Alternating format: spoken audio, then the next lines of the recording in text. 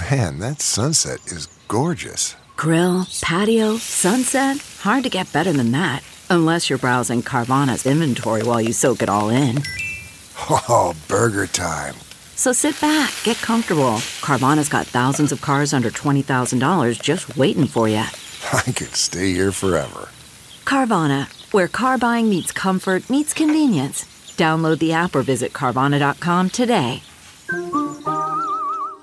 CarMax is putting peace of mind back in car shopping by putting you in the driver's seat to find a ride that's right for you. Because at CarMax, we believe you shouldn't just settle for a car. You should love your car. That's why every car we sell is CarMax certified quality, so you can be sure with upfront pricing that's the same for every customer. So don't settle. Find love at first drive and start shopping now at CarMax.com. CarMax, the way car buying should be. The following podcast is a Dear Media production. Hi, it's Dr. Will Cole. This podcast is the manifesto for a new breed of health seekers. This is the art of being well.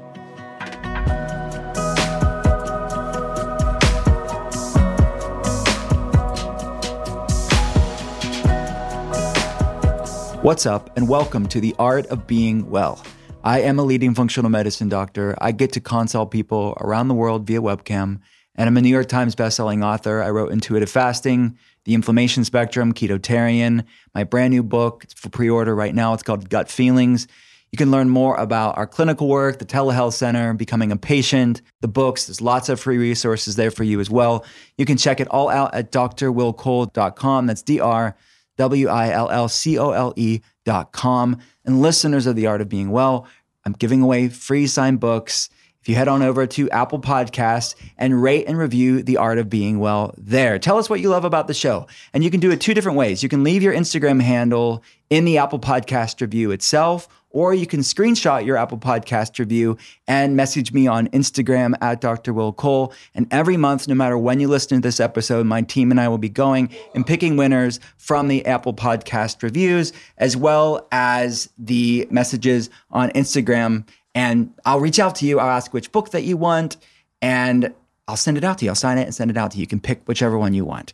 So good luck. You know, at the end of every regular episode, when I'm talking to one of my friends in wellness, I'll answer one of your health questions in Ask Me Anything.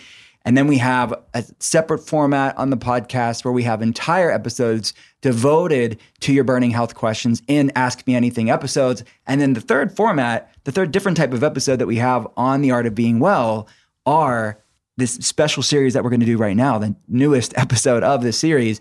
It is Mental Health is Physical Health. It is a central part to our work with our patients around the world and really empowering them and educating them with labs and tools to really show them how mental health isn't separate from physical health. Mental health is physical health, and our brain is a part of our body. And we're really showcasing and highlighting and getting a deep dive. We've been asked over the years since we've been online, and certainly since The Art of Being Well has been around, hey, can you really explain to us, what do you do for somebody with, and then fill in the blank? So I want to show you, and in these episodes, each one, so go back to listen to previous ones if you haven't, where each episode we're getting very granular and detailed on a specific thing. So maybe we'll cover mycotoxins or mold toxins in one episode, or SIBO, small intestinal bacterial overgrowth in one, or histamine intolerance and mast cell activation in another one, or Epstein-Barr virus in another one.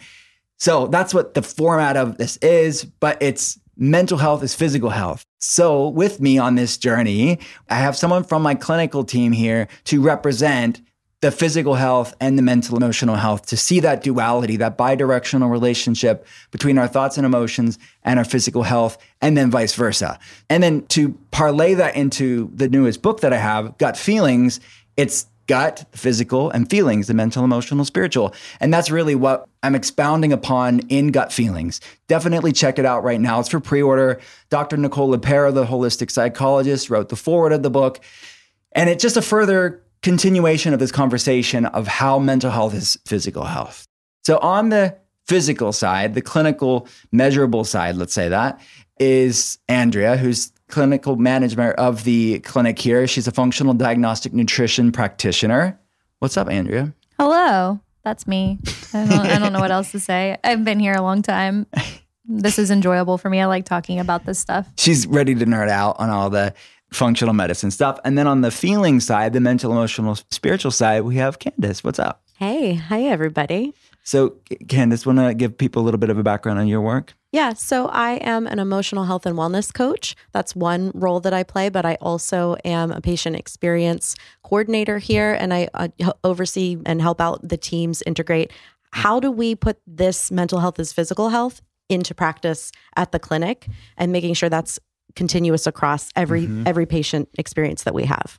I love that. So for these conversations, the disclaimer, the caveat is there are a lot of variables to consider. So we're going to talk about one specific thing and what the research shows to be beneficial on both the physiological and the psychological side, but realize that these things don't happen in a vacuum, and there's a lot of other clinical aspects to consider that give rise to it. But, every episode, you're going to learn something different. In today's conversation, we're going to talk very specifically and granularly about glyphosate. All about glyphosate. What is it? How does it impact your health? How do you know if you have high glyphosate? And what are some things you can do both on a physiological and a psychological thing to support whether your brain, your nervous system, your mood, your healing journey? So these are all tools to consider to put into your toolbox. So let me define this first clinically. This is something that we see on labs all the time for patients, and many people don't even know this is accumulated in their body and why they should even care. So glyphosate is actually the world's mostly widely produced herbicide. It's an herbicide that is found in more than 700 different products for agriculture, farming basically, and forestry, to people using it in their yards, in their homes, right? It was introduced in the 1970s to kill weeds by targeting the enzymes that produce the amino acid tyrosine, tryptophan, and phenylalanine. Usage of glyphosate has been since amplified after the introduction of GMOs, genetically modified organisms. And that's most of our modern farming it's ubiquitous. Mm-hmm. It's ubiquitous to see the amount of modern ag, big ag, and the use of either Roundup Ready seeds or the spraying of Roundup in our food that we're eating, which is sad. And it's disproportionately in the United States versus other countries, even though that's increasingly becoming less. The chasm is decreasing, sadly. But even now, the United States is the leader in this toxic burden that we are consuming. So how we would quantify this on a lab is through urine tests. Glyphosate, this herbicide, can be measured in the body coming out in our urine. And how many times, Andrea, do we see that there's an accumulation of high levels of glyphosate in somebody's body, and they're dealing with different health problems? Yeah, absolutely. So I would say often, and there's a reason we run this lab. I mean, that is in and of itself a reason to look at it. And there's a median. Obviously, we know people are living a life in a world in the United States where this is something that's prominent. You're not going to go out to eat and be able to say, so tell me about your non-GMO, glyphosate-free rice that you have on your menu. So we're going to come in contact. I think our goal is to understand is how is the body clearing this? Is this something that's getting stored, and in what amount? So you want to remove the sourcing as much as possible, but then you also want to figure out if it is in high levels, why, and what do we do to remove that, but then also help with the clearing mechanisms of it. So that's where the testing really comes into play, because it's a static point that we can remeasure to see how the body is responding to clearing this. And that's one area that we look at. And it's estimated, shockingly, that approximately 2.3 million tons in the United States, over 10 million tons worldwide of Roundup is being used currently. That's insane. Yeah. I mean, it's insane. And it's impacting, why is it being used? It's an herbicide, and also it acts as an antibiotic. You can imagine what that could be doing if you're consuming it in low amounts on a daily basis, and the accumulative effect that can have on our gut microbiome specifically. You're talking about upwards of 100 trillion bacteria. And this microbiome evolved with us over a long period of time, and you're dealing with the decimation of the human microbiome, which is in turn intimately connected to our soil microbiome and the impact that's having on our farming, and that's food that we're eating. So the soil microbiome, and we've talked about this in past episodes, go listen to my conversation with Molly Chester, a regenerative farmer, Dr. Zach Bush, who's really up to date as far as the research is concerned if you want further conversations about this. But it's really about the decimation of our soil microbiome and the foods that we grow and the animals that eat that food as well. And then obviously the connection with our gut microbiome, which impacts our immune system. It's 75% of our immune system. My patients are oftentimes asking me, what are some convenient, grab and go, healthy, clean snacks they can have? And something that I have loved for a long time is Go Macro. New year, new goals for all of us, right? Start off the year strong and snack healthy with Go Macro's delicious macro bars. Each macro bar is loaded with delicious organic ingredients and plant-based goodness to keep you fueled throughout your day. Not only does Go Macro make delicious bars, they also make a positive change towards a better planet. Go Macro has partnered with TerraCycle to create a national recycling program for macro bar wrappers. Once collected, TerraCycle processes the wrappers back into raw material that can be used to make items like park benches, playgrounds, and deck material. I love that stuff. I love the innovation here. Join Go Macro as they help make a better future for our planet by going to TerraCycle.com and signing up for a free account. These bars are available in 16 full-size mouth-watering flavors and 5 kid flavors too. And if you have a food allergy, food sensitivity, or dietary restriction, Go Macro offers 3 delicious nut-free flavors if you can't have nuts, including oatmeal chocolate chip, maple sea salt, and sunflower butter plus chocolate. Check out these flavors.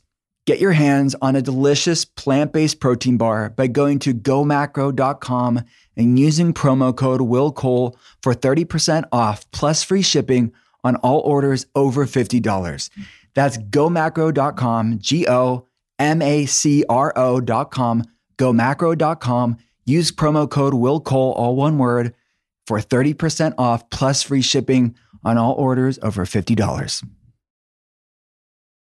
And if we're going to talk about gut feelings, there's the gut-brain axis that's going to be directly impacted by your microbiome. Yeah. That's just in research. It literally, I mean, the World Health Organization has even come out and said that glyphosate is a probable carcinogen. And we know what that means. It causes cancers. But beyond that, we know it can trigger autoimmune disease. How does autoimmune disease impact the gut-brain microbiome? The immunological implications of that in and of itself can trigger depression. And I mean, there's even a PubMed study that I was reading about. It's really sad when we talk about this topic of mental health, because you do have to think about the very real things that can come from someone who's unable or doesn't know how to address their mental health. And when you're thinking about suicide rates and who are the top professions that are within this demographic, and what we see within the top 10 most common jobs with the highest suicide rate is farmers. And farmers are within the top 10. And when you dig a little deeper beyond that, because we all surface level are, they must be stressed, the economy. And yeah, you're right. There's a million different factors. But what we're talking about here today is specific studies. And there's a PubMed study that actually shows that even a small amount of pesticide in a short period of time can create prolonged irritability. So if you're thinking about long-term exposure to glyphosate, we know it can impact how the body is responding, and it can trigger that depression. And that's a very real thing. And then if we think about that beyond the farmers, like you mentioned, the animals that are eating this, the people that are eating this, these people are just having more direct contact, and it is directly correlated to their mental health. Yeah, there was a recent study published in the journal Neuroinflammation that found that glyphosate was, just to echo what Andrea's saying, that glyphosate is able to pass through the blood-brain barrier, this protective sheath around our brain, infiltrating our brain tissue. And that exposure results in increased levels of a pro-inflammatory cytokine called TNF-alpha. So I talk about this research in Gut Feelings as well, but the fact that you were able to, in just standard conventional research right now of how glyphosate is actually raising neuroinflammation. And how we know neuroinflammation is associated with things like anxiety and depression and irritability and brain fog and mood disorders, like Andrea is mentioning. So let's talk about some physical things that people can do to, first of all, run labs to see what's going on, right? They want to get their glyphosate, and we run these labs for people around the world. So go to drwilco.com if you want us to run this lab. But let's just say, okay, glyphosate levels are high. What are some things people can do food-wise, supplement-wise, biohacking-wise to start clearing this stuff out? Well, I do want to point out one thing real quick. So with testing, obviously we want to test the glyphosate, but I think it should be said that there are other toxins and other herbicides that can have similar properties to glyphosate. I would recommend a tier testing of looking at more than just one thing. So we do a tox screen, and it looks at different things that you can become exposed to. And from a clinical standpoint, what we're going to do, obviously we can work with diet, the nutritional part of it, supplements, all of that, but also removing the source. We talk about mold and mold toxicity and those types of biotoxins, but I think this is important. Glyphosate can be absorbed through the skin, through our food, through our environment. I mean, it's something that we need to be very cognizant of and what we're exposing ourselves to, and it can be in our drinking water even. And most people, I use a filter. I'm like, your fridge filter is not the filter we're talking about. And I love that you're thinking about it. I love that you're doing that. You can't do better if you don't know better. So we're here to help you with those aspects of it. But I would say removing the source is a big thing as a clinician, and looking at those different things. And water testing, I think, is wildly underdone because they're like, I have a public water system. If it's well water and I live near a farm, I could see it, but I can't tell you how many patients. We just had a patient recently. It was off the charts high. And then we get our water report back from it's literally 15 minutes from us where we're at right now, and it's through the roof. It's actually scary. And her whole family came back positive with glyphosate. So that's going to be a big step for them, is figuring out how to filter their water and using carbon filters and all the things that they have to do. So I'd say removing the source is one of the things, not necessarily nutritionally, but that's going to be the first source. And looking at the foods beyond water supply, the biggest offenders for glyphosate residue, any GMO product. So that's soy, canola oil, all the corn, the industrial seed oils, corn, and then corn oil, cottonseed oil, any vegetable cooking oil. These are really, most of the time, unless they're organic, they're going to be really high levels of, or they could be contaminated with residue of glyphosate. Let's just be accurate with that. Again, we're talking about cumulative effects. Even if low levels of this, if you're consuming this for breakfast, lunch, and dinner for years of your life, low levels over time is really what we're talking about here. Bread, obviously using the grain here. Beer. Oh, yes. Sorry, not sorry. Sugar, chickpeas, lentils, a lot of things that are big ag crops can be. So really go organic whenever you can. Look at the Environmental Working Group that updates it every year for the Clean 15 and the Dirty Dozen. For the Clean 15 are the 15 fruits and vegetables that are less likely to have high levels of herbicides and pesticides on it. So you can, if you want to save money or if you don't have access to organic, just rinse those off. The Dirty Dozen are the Dirty Dozen are going to be the 12 most likely fruits and vegetables to have higher levels of herbicides and pesticides. So go organic when you can, rinse it off really well. But again, these things are grown in soil that you really can't rinse off. Yeah. It's just like coffee. You can't rinse coffee off. The premise of it is to run it under hot water to get coffee. So you just make the choices that make the most sense for you. So I would say removing the food sources is one thing that you want to be mindful of. With the decimation of your gut microbiome, you're going to want to do things that help build up the gut microbiome. You're talking about glyphosate. It's meant to kill bacteria. It's an antibiotic that they're using on weeds. So you want to rebuild the gut. You want to support the good gut microbiome. You can do this through fermented foods. This could be anything from kombucha to kefir, whether that's water or milk, whatever your tolerance are. You're going to, by having a broad spectrum variety of different vegetables, you're going to be able to get some of those prebiotics. Same with fruits. So I really think a real whole food diet, but avoiding the glyphosate-rich ones is what you're aiming for. And increasing fiber, to that point, from fruits and vegetables can help clear things out, support detox, and bind some of this stuff up. Supplement-wise, too, I know this Ion Biome, it used to be called Restore. It's a supplement. that's out there that is made, actually, it's like this mineral water. The minerals are from this like 60 million year old soil that they have done studies to show that it can be helpful to repairing the tight junctions of your gut, similar to all the things that Andrea just said. But there's a supplement out there that can be helpful. But anything you can do to support bacterial diversity and support gut health, butyrate, one specifically that comes to mind, the short chain fatty acid, which helps repair gut soil-based lining. probiotics. Yeah, great. Soil-based probiotics can be another one to consider. Glutathione. So glutathione is a great thing to point out here because we know that glyphosate will create deficiencies in glutathione. It works on these sulfur pathways and inhibits the production of glutathione. So supplementing with liposomal glutathione, eating sulfur-rich foods, which will help produce glutathione. So looking at that, whey protein powder can also increase glutathione levels as well. That's a good point there. Yeah, and if you want to, with elimination, you have to think about bowels and obviously urinating. So you want to be drinking a ton of clean drinking water, helping your body clear, getting this out of your system. You also can use binders. There's different charcoal supplements that you can use out there that are going to help bind and pull things through a bowel movement.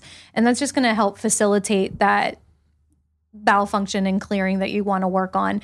And along those lines, you can even focus on things like magnesium. Again, it's going to help with overall gut motility and helping your body clear more efficiently as well. You don't want to get backed up with these toxins. You don't want to be pushing them out and then your body not being able to get rid of them. So Absolutely. I would say those are some key sources of things that we do. Removing the source, focusing on nutrient-dense foods that are also super gut healing, and then supplementing with the things that you know that you can supplement with. Yeah, and the sulfur-rich foods that I mentioned, again, you can supplement with glutathione, which I would consider to do. You can get glutathione precursors like N-acetylcysteine that can be helpful from there. And sulfur-rich foods like garlic, specifics if you want foods to cook with and eat. Garlic, leeks, onions, scallions, shallots. These are sulfur-rich vegetables. Cruciferous vegetables like Brussels sprouts, broccoli, cabbage, cauliflower, kale, radishes. But even not just plants, meat, like egg. That's why eggs smell the way they do. It's the sulfur compounds. Yes. Meat and seafood. Yes. Organ meats are rich with sulfur. Shellfish and seafood are rich with sulfur as well. So, which even organ meats are going to have B vitamins as well, which a lot of people that we see with impaired detox function have impaired methylation function. So these foods have more than one purpose. And that's why food is medicine and why we layer it in the way that we do. Sexual wellness is essential for total wellness, and something that we look at all the time with our patients is supporting sexual wellness and hormonal health and all that comes with it from the outside in and the inside out as we're optimizing somebody's overall wellness. Foria has been a game changer for my patients in optimizing their sexual wellness. So if you're looking for the perfect gift for Valentine's Day or an upcoming anniversary celebration, you have to check out Foria. Foria has bottled desire, deep connection, and that can't keep our hands off each other feeling in their award-winning intimacy formulas. Each formula is a gift and experience rolled into one that will result in an enchanted evening. So who is Foria? Foria is here to help you have really good sex and more of it. That kind that makes you feel nourished and fully alive. They make life-changing, all-natural, organic formulas for your most intimate needs.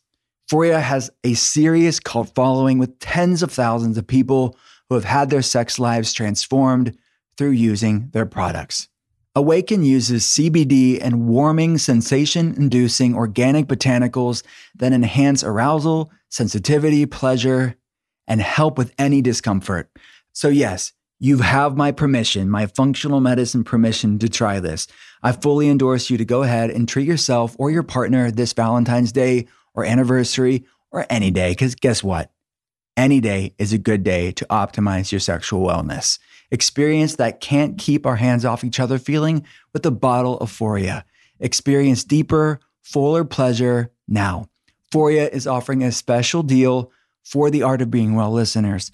Get 20% off your first order by visiting ForiaWellness.com/Will Cole or use code WILLCOLE at checkout. That's FORIA wellness.com/WillCole. ForiaWellness.com/WillCole for 20% off your first order.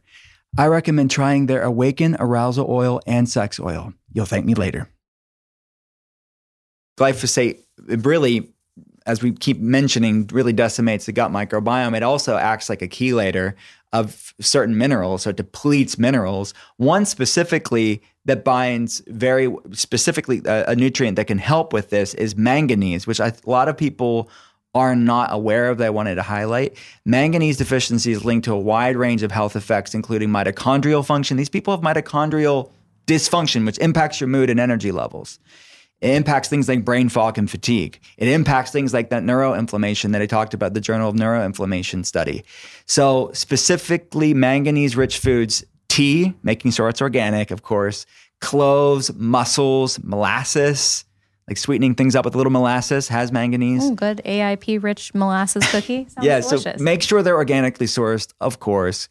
But we know there have been studies that show that Roundup depletes manganese levels, and we need to have this. And if you're thinking along the lines of what this caused, because again, the whole gut-brain axis, mind-body connection, there is a lot of depression, anxiety, and other stressors correlated to this. So even if you want to do mitochondrial support, CoQ10 is fantastic for something like that. So not only is it going to help on a mitochondrial level, it's going to give you that brain support that you're looking for while your body is healing and clearing the glyphosate.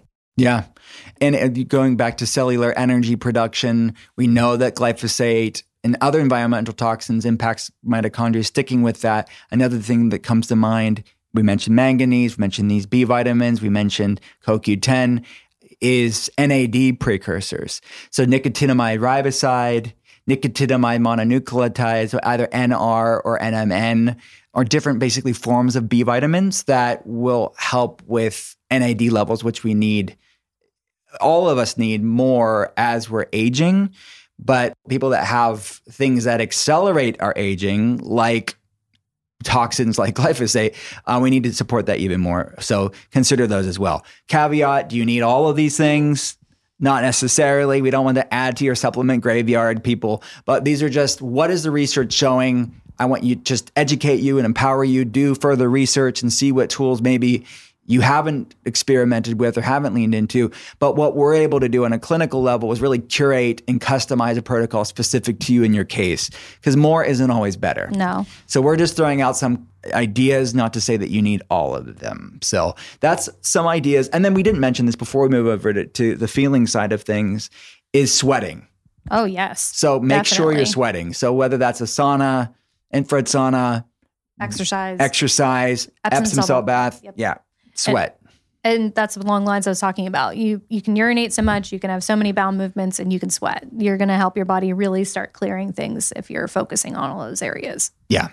So with that said, we went from the physiological side. Now let's go to the psychological side. So somebody has higher levels of glyphosate in their body. It's impacting neuroinflammation levels in their body. Maybe it's impacting the gut-brain axis because of what it does to our gut microbiome. What are some things we can do to be supportive on this journey of healing, Candace? Yeah, we see a lot of anxiety, right? That's one of, I think, the chief complaints that we see in patients. And so really getting to a place where you are able to support in a safe way your nervous system and then release. So this is a somatic practice. I'm going to see if Andrea, are you willing to try it? I will try it. This is a containment practice because it's that meant sounds scary. It does sound scary. Containing in creating a safe container, creating a space where you're able to feel safe as you process feelings. So it's a little bit of a pendulation practice as well. But it's the pendulation in the somatic world is also a containment experience as well. So we want to be able to go from feelings of constriction to feelings of expansion, but we're going to do this with a physical component. Again, I love these physical component practices because when you have anxiety, one of the hardest things we always share for somebody to do is breath work. We want people to do these practices regularly. And one of the barriers is it something that you will do? So we'll say it over and over again. This one gives movement to the breathing exercise. So you're going to start with your hands this far apart. You close your eyes. So about 4 to 5 inches, she's like holding an imaginary ball in front of her. And then as you inhale, you're going to expand your arms outward. And then as you exhale, you're going to bring it back in. And I'm going to guide Andrea a little bit here. It doesn't matter how far your arms go. You're going to kind of feel what your body's saying. How far out do your arms need to go whenever you're expanding? And she's on the exhalation, she's bringing it in. And we're going to give Andrea a couple of seconds to just feel what this is like, even in this odd container of a podcast that we're doing. And do like 3 more, Andrea. And then we're going to check back with her and see what she felt so we can kind of process and integrate the experience that she's having. Okay, coming back. So odd container, I know, but did you feel anything when you did that practice? Yeah, I'm currently working on this because you got to practice what you preach, and being centered and doing that. I'm not a great sitter and breather because I can get easily distracted, not because I'm even a stress response, just a planner by nature. Yeah. So for me, having something physically to do, I have to be focused on what I'm doing and why I'm doing it. So I did find that it was easier for me to focus on the breathing. I felt that I didn't feel I needed to go super far. It almost felt like my body was telling me naturally where to be guided to. I was just allowing my arms to move as I was breathing and then bringing them back as I exhaled. So I definitely, it almost felt lighter. I don't know how to explain it. Like my body just felt almost like I was centering my breath and being able to help push it out. So it gave me a focus and a focal point, and it helped me feel like I was releasing breath but tension at the same time. Yeah, that's really beautiful. And doing this as many, again, probably about 3 times a day if you can fit it in, because this can take 1 minute to do. So doing it 3 or 4 times a day shouldn't be that difficult. It's just a matter of like setting the reminder on your phone or stacking it with another habit. Like maybe whenever you check a certain email inbox, that first one, I know you check several, maybe it's that first one and you go, okay, I'm going to take a minute as I'm, right before I check that, using those cues and moving forward. But what would be interesting to me is if you did this for a week and then report back, how did your body speak to you at different times? Because our body is taking in information all of the time and it processes it, right? But we don't very often give the body a chance to express, move, and speak back to us in a conscious way. That's what these somatic practices do. Mm-hmm. And I had to say this clinically, the people that are the most consistent with those practices, yes, it enables us to do everything we have to do physiologically a lot more unimpededly. Yes. Because their nervous system's more supportive in the parasympathetic way. So it's, okay, the roadblocks, because it's not, again, these things don't happen in a vacuum. They may have other things beyond glyphosate, and they do have other things beyond Absolutely. this. So if like, all right, let's create as much of resilience, as much of a congruent environment, both on a physical and a mental, emotional, spiritual, to move towards healing. Yeah, I think of it as like almost the safety to safely remove things from the That's body. a good way of putting it. It's such a parallel to like when you're saying that, fiber and everything facilitates moving these things out. It's the same thing. Right. It's just on the mental health side. These are metaphysical fiber. Yes. To allow the clearance of things. Yeah. Yeah. Exactly. Because if your body's in this sort of, I'm threatened and I'm going to hold on to things, that also is holding on to environmental toxins, or you're slowing down your body's ability to clear it. Well, your body can't distinguish between physical and emotional stress. Right. It just knows it's a stress. Yep. And so until you are able not to perfect your life, but to be able to allow your body to know it's safe enough to start this process, you are going to inhibit it. Not that you can't heal. We're not saying that if you don't spend 5 minutes a day doing breathing exercises, you're going to fail at healing your body, but are you giving your body the best chance? And Candace, you see this all the time in our clinic. I mean, how often do you think someone tells us, wow, I thought you guys were kind of crazy, but now that I'm doing it, there's breakthroughs in all parts of my life. Yes. We hear that probably every day, I think. Yeah, because it's our most successful patients are the ones that are able to adopt these things and move forward with Christy on the patient team, she told me this morning in the coach's call with me, she said, if we could see, we should, not that we do this, but if you could see the first visit via Zoom versus the last visit on Zoom, she said the light in their life is so difference just in how they feel, like their skin glowing, their energy, like ambiance around them. Yes. The aura around them is just like, wow.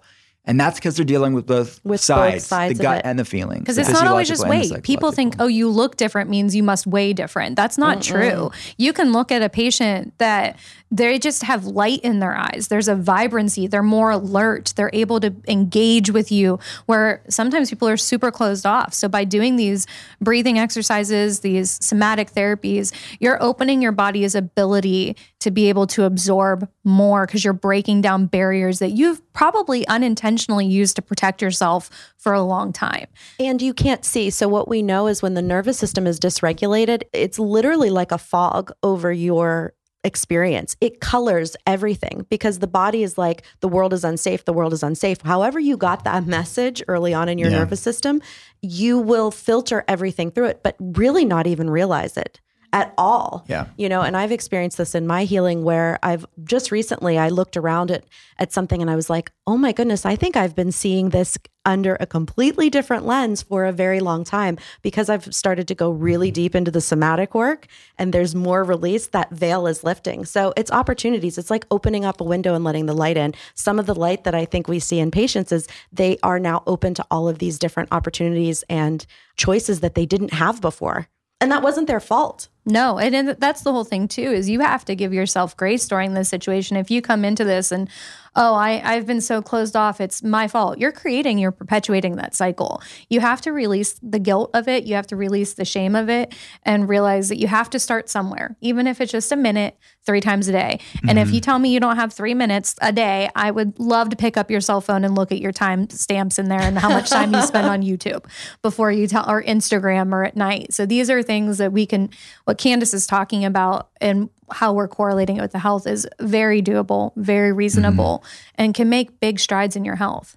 But we come alongside people too. And that's what I think is like, we don't just say, oh, just do this blanket mindfulness. Like we coach them through that process too. And that's what's really unique about us clinically as well. Yeah, we are really, and we're finding a way that works for them. Yes. Like if something doesn't resonate with them, okay, it doesn't mean this is all or nothing. Let's find a way that works for you. Keep stay consistent with it. And what you said is really true of like just perception is reality for people, and people don't even realize they're seeing through the pain that they're of their past of unresolved trauma or the inflammation from the glyphosate. At the end of this conversation, at the end of every mental health is physical health episode, you're going to get a special intimate conversation with one of our telehealth patients. You don't just hear the clinical side, you hear the personal side of people that do the things we just talked about in this episode. So stay tuned for that. But in a recent one, I talked to Jennifer and she said the same thing, which I found is interesting. She said, this is kind of personal, but I was always, before I met you, I was getting in fights with my husband. And she's like, I didn't know why. We just were not getting along. And like, I was constantly at war with him. And then I realized, whoa, it was X, Y, and Z on my labs. And when I dealt with that, it's like, there was nothing actually wrong with us. I just was so seeing through these things. And there's so much grace in that too, right? Yeah, there's a lot of healing just in understanding that was never her. That was never her. Yeah. So go back and listen to the episode. It was a previous mental health is physical health episode. If you haven't checked that out, Jennifer's conversation was really powerful. I love her. She's so Just sweet. want to throw that out there. Jen, if you're listening to this, Andrea loves you. Love notes from We Andrea. love all of our patients. At the end, and we love this patient too. So I guess we can, if you want to learn more about the clinical work here, the telehealth center, becoming a patient, gut feelings, which I talk about all the somatic stuff and the gut-brain axis, definitely check that out. It's for pre-order right now. Just go to drwillcole.com. You get tons of free stuff when you pre-order Gut Feelings. And before we go, I have a special conversation right now for you to listen to from one of our patients. Liz, thank you so much for taking the time out and chatting with me. Thank you for having me. It is humbling and I am very grateful. Thank you. And I want to preface this conversation with, like, I thought this was understood, but I was a video I posted a while ago. It was with Cameron Diaz. She was on the podcast to talk about her organic wine company. And we were just talking about the alcohol industry and her own health journey. And she talked about working with us. And someone commented and said like, oh, how much do you pay people to talk about their health journey? And we have everyday regular patients around the country. We have some people that people would recognize, some people that not, just telling their journey, because it's the health journey that I'm really interested in. And I thought, like, well, I didn't even think about that. Like, I don't pay anybody to tell their health journey. That's not a thing here. I'm just talking to people that I care about their health journey. And you're no exception to that. So I wanted to preface that for people that are hearing this conversation. I really love hearing and sharing stories because research is really clear. I mean, hearing stories, telling stories metabolizes trauma. And the trauma of going through a health problem, mystery health problem, as many people are labeled, right? Chronic fatigue syndrome, autoimmune issues, different health issues, right? Those are my people. So thank you. As one of my patients and people that I get, it's a sacred responsibility for me to be a part of your health journey. Thanks for coming on and sharing your journey. Thank you. I hope it helps somebody else. Like hearing all the people that you talk to has helped me. I mean, that's the whole reason I reached out to you to start with anyway, is I couldn't avoid you. Not that I was trying, but I kept seeing, there's this Dr. Will Cole on social media, and you were on the Goop podcast, and then you had the Goop Men podcast for a while. And yeah, all the stories from all the people helped me realize how much I needed healing in ways that I didn't know. So thank you. Yeah. Well, you're welcome. So whatever you're comfortable with sharing, let's start at the beginning. Let's go way back because we've been, anybody that's in what we do, because it is such a sacred responsibility, we get to know you very well. You become part of our extended family and friends. And even, if you personally, when you were traveling around the country, you stopped by the clinic. You've always been telehealth, of course, but we get to see your kids and your husband. Thank you for stopping it. So take us back in time when we first met. Give people a lens into what you're going through.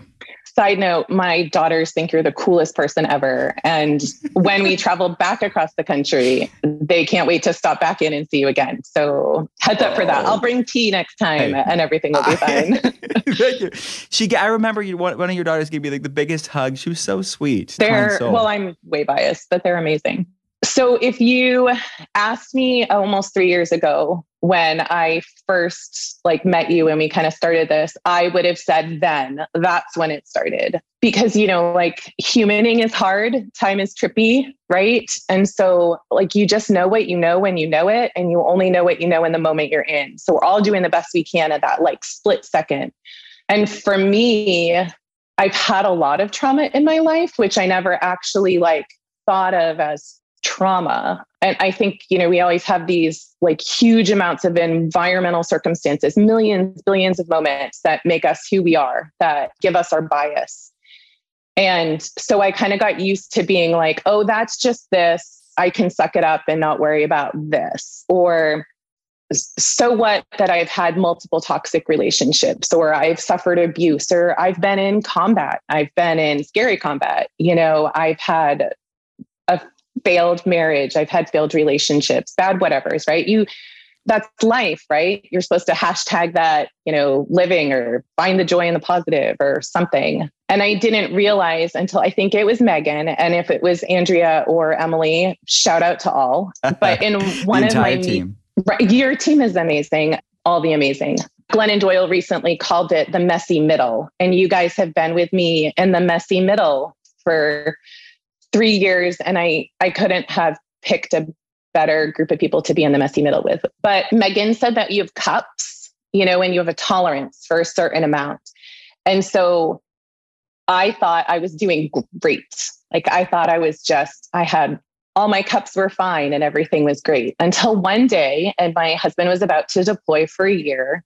And I always prayed outside my girls' rooms after I tuck them in, but I am literally on the floor on my hands and knees, and I'm sobbing and I'm shaking with this fear of, I feel so awful. Every part of my body aches and hurts, and I can't catch my breath, and he's going to be gone for a year. And I have 2 babies, and there's this thing people are talking about that might become a pandemic. And I don't know what I'm going to do. And I've always been a very faithful person. I think I've walked closer with God as I have my relationship with, sometimes closer than other times. But I really felt scared. And I've never felt personally anxiety, and I've never felt depression, despite almost 40 years at that time of, I can't say bad words, bad things. I hadn't felt that. And so I would have said that moment of my body was failing in every way. You know, I would be 6 months pregnant, feeling like and bloated after drinking water. I was having hives. I had rashes all over my body. Nothing was, well, it's you, so you don't care about talking about poop, but nothing was regular, right? You know, like I had migraines, I had occipital neuralgia, my eyesight was going, you know, ringing in my ears. I think I even said on your initial thing that I wasn't losing the hair in my eyebrows. It wasn't until it grew back that I realized I actually didn't have hair on the outside 1/3 of my eyebrows, like all these things. And my joints just really ached. Like it hurt to get up. I felt like my mom's 30 years older than me, and I felt like I was older than her. That would have been the moment I said that that's when it started. But through you, I realized there's never a moment that it starts, right? Like where it's always becoming, it's always growing, it's always manifesting, it's always in flux, and it's always fluid. So it was a series of all the things that I didn't actually fully process or acknowledge were physically happening to my body at the time that they were happening, because I gaslit myself, because everybody gaslights you, you know, so then you start to doubt your sanity. That's probably a long explanation. Maybe it resonates. No, it's 100% resonates with me. And I know rest of us, right, that listen to this podcast, the best of our people, it'll resonate with them too. It happens all the time. There's medical gaslighting, and then that's the nature of gaslighting. Then you start to second guess yourself. Oh yeah, right. It's not that bad. Or you delegitimize yourself because it was first done to you. So going to that point, do you remember, like for your journey specifically, and for most people, but for you specifically, I would say your health journey, it hasn't been easy. I don't want to sugarcoat this. And it's been this beautiful unfolding and deepening of your healing over the course of this time. And it's been nonlinear, as most healing is. So was there anything when we went over the labs or subsequent labs that was the most shocking, the most surprising for you personally? Proof that I was screwed up. I mean that in the nice way. Like, I'm great, I'm wonderful. The me in me sees the you in you, and we're all beautiful humans, right? But like, my body was really suffering and struggling. And the fact that it was even functioning as well as it was like, pat on the back, go you. I think it was interesting in my case because, you know, with an engineering background, right? Like, you collect as much data from an analytical standpoint as you can before you're going to like sift through it. And then you have a starting point. And I'm a pretty diligent patient. I mean, I don't want to like say something that might not be true, but like, if you tell me to do something, I do it, even when I might need a beat to take a breath and be like, sure, I'm so excited to just eat meat. It's going to be awesome. Even though I really loved being vegan, but that's fine. And it was actually super healing. It wasn't until I was doing all the things, we were doing all the things, and it was like no headway, like around a year in. And you guys were like, I think we should test mold. And for me, that was a real turning point because my numbers were apparently off the charts. They were super high. I think, again, it was Megan, but was like, we've like never really seen numbers like this. Like, this isn't, it would have been high if it was half of this. And this is, and like Liz, it's okay that you're having all these mental components to this, like the anxiety, all these things that I was like, why can't I, like, I have bone broth, Dr. Cole, I have souped, I have all the things. What can I be doing? Like, there's all the wellness practices, right? Like, you meditate, and there's the gua sha and the dry brushing and all the things, but we weren't making headway. And I think that for me, it was a real important lesson to know that sometimes you can be missing that like one little thing.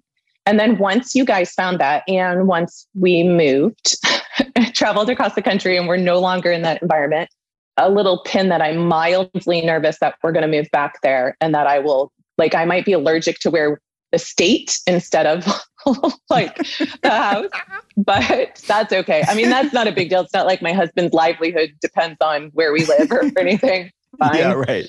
We'll deal with that when we have to get to it. But that mold number being so high and having that validation with, oh man, like I think we actually have a root cause. We have something we can sink our teeth into. And then the drops being able to not just be at like 1 or 2. And then all of a sudden I'm at like where you really wanted me on the drops and like, oh my goodness, I can take binders. And understanding that like the drops are like a Swiffer, they kind of like brush all the dust off. And then the binder comes in like your vacuum and sucks it up. And then you throw all that junk in the trash because you don't need it in your house, you know? And being able to do that was a big turning point for me when it came to my labs, seeing that initial, oh my gosh, they're really high. And then recently, like a couple months ago, they're like half. And only a couple months later, that was a big deal. Yeah, it's huge. And just for context for people, when we talk about drops and binder, and these are aspects of a protocol. And to your point, there's a lot of bioindividuality with the titration and the dosing of these. And you would have Herxheimer or detox responses when we tried to increase them. And that's multifactorial as far as the reasons why. But through some shifts in your protocol, we're able to more unimpededly get to where we want to be dose-wise. So, I mean, what would you say to somebody out there that's going through that quote-unquote mystery illness that kind of falling through the cracks? There's a lot of medical gaslighting for them. What would you say to somebody out there that is in the throes of it? I'm sorry. I see you and I put you on my heart. I'll lift you up. I'll pray for you. I'm really sorry. And like your healing is coming and I can't promise you when or how. And that's really crappy. And I'm sorry, but that it is coming and that there's just this one little piece that you haven't found yet because it's not quite time yet. And it'll come. And to try to, you can't always be happy. Like that's a fallacy. You just did a podcast actually on happiness. So like, I know I shouldn't disagree with this really famous doctor, Dr. Amen, but like, I personally don't think you can always be happy, but I do think that you can always find the ability to give yourself grace and create joy. And so even in he did say on that podcast, even on the darkest day, like the day that he lost his dad, finding joy in that day, no matter how small, helps keep the light on for hope and faith in yourself and your purpose. And when I was going through it, my dearest friend, she's my non-sister sister. She's my sister. I love her amazingly, like all the much. She asked me if I've ever heard of kintsugi, Kintsugi. Have you heard of it? You probably have. Yes. Yeah, because you're like super smart and all this stuff. Anyway, so for those that don't know, so I think it's Japanese, if you drop a piece of porcelain and it breaks and you look at it and all you see is a broken bowl that holds nothing, they painstakingly, carefully, with precision and love, put it back together. And all of the cracks are not filled with more plaster that makes it look like a brick wall, which is helpful, but not the same. They fill it with gold. And I think in your brokenness, in those times when you feel empty and hopeless and sad and confused and worried and just scared, the crack in you just lets your light out. It doesn't stop your light. It lets you shine brighter.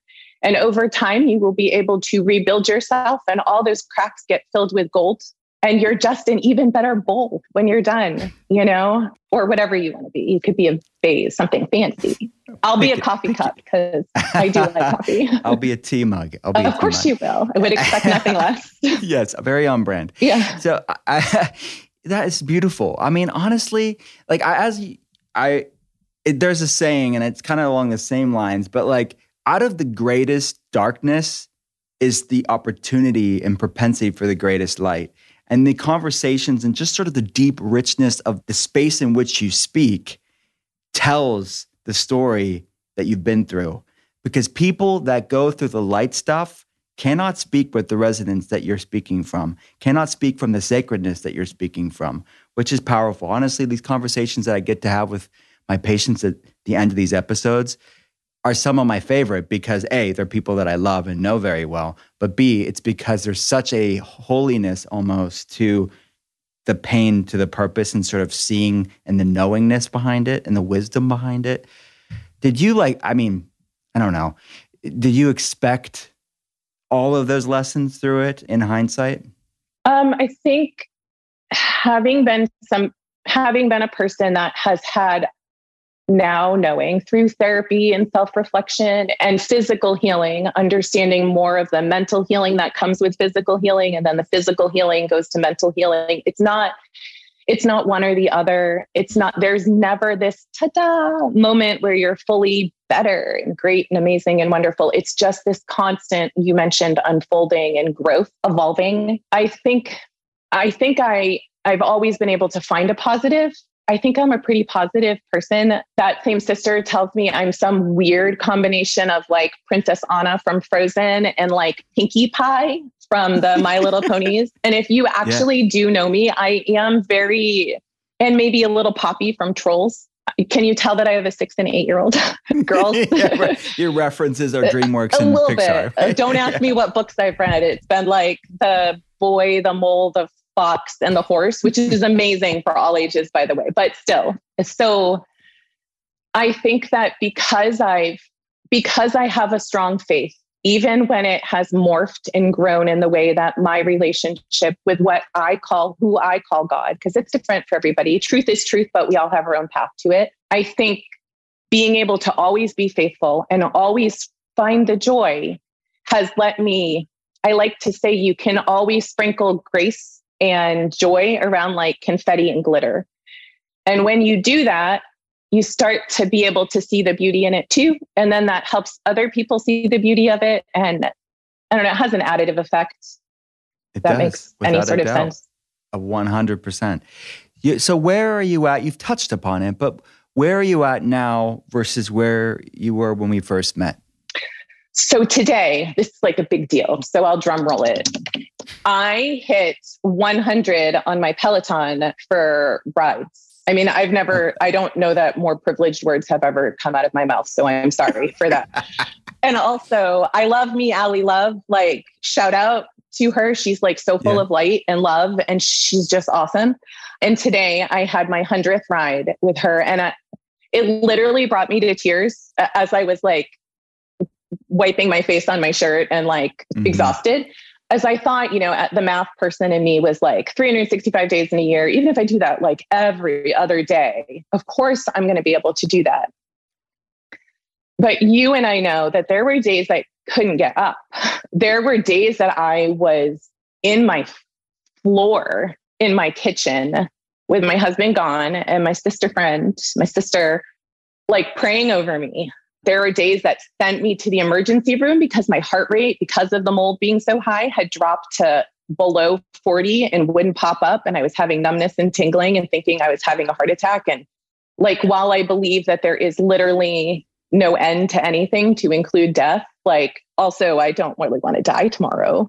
And then to go from that still finding joy, still go pick apples when you can, whatever, to I just rode my Peloton and hit 100 rides. Amazing. When you can't walk without moving, or you can't move without pain, you can't walk without pain, you can't eat anything, I hit 100 rides. I ate blueberries the other day and didn't have a reaction with my steak, mind you, with my ribeye, but I did eat blueberries and I had honey in my tea. Do you know what I mean? It's like those little things that that just realize how far you've come, and that also make you feel normal again.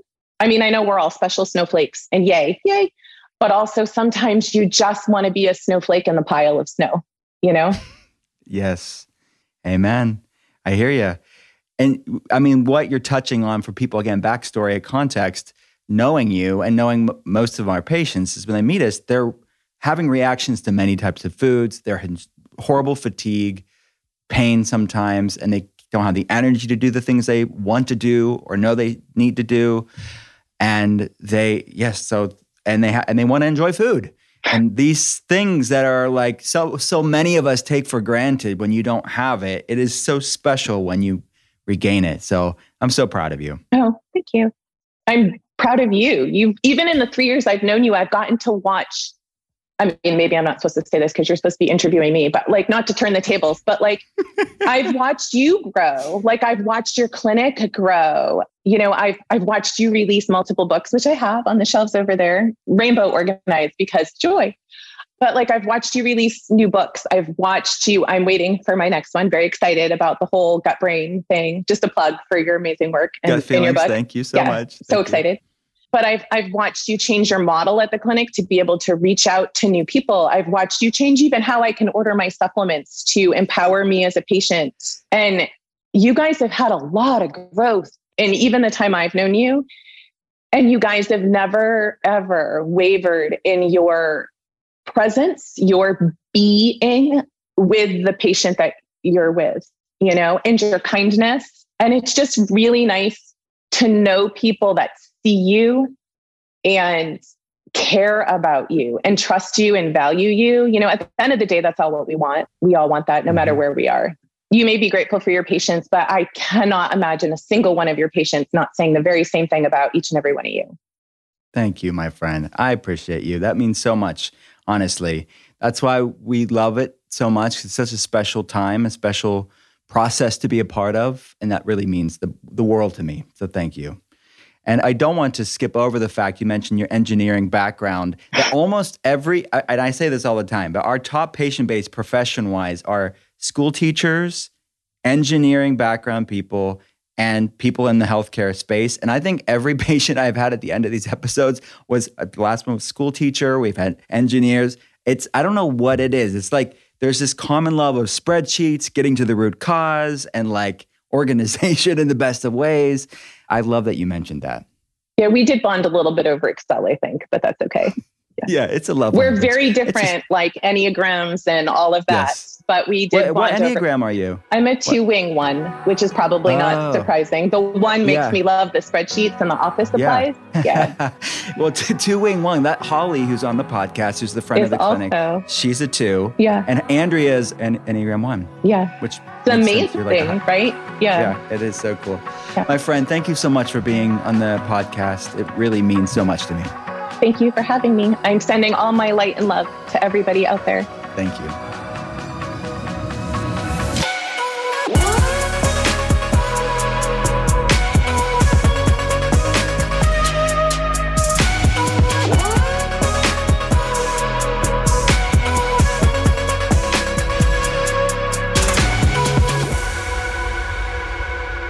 Thanks again for listening to The Art of Being Well. If you have a chance, please rate and review the podcast here. And if you like what you're hearing, hit follow and pass it along to a friend. To see more, head to drwillcole.com/podcast. I'll be back every Monday and Thursday, and I hope you will too. Talk soon.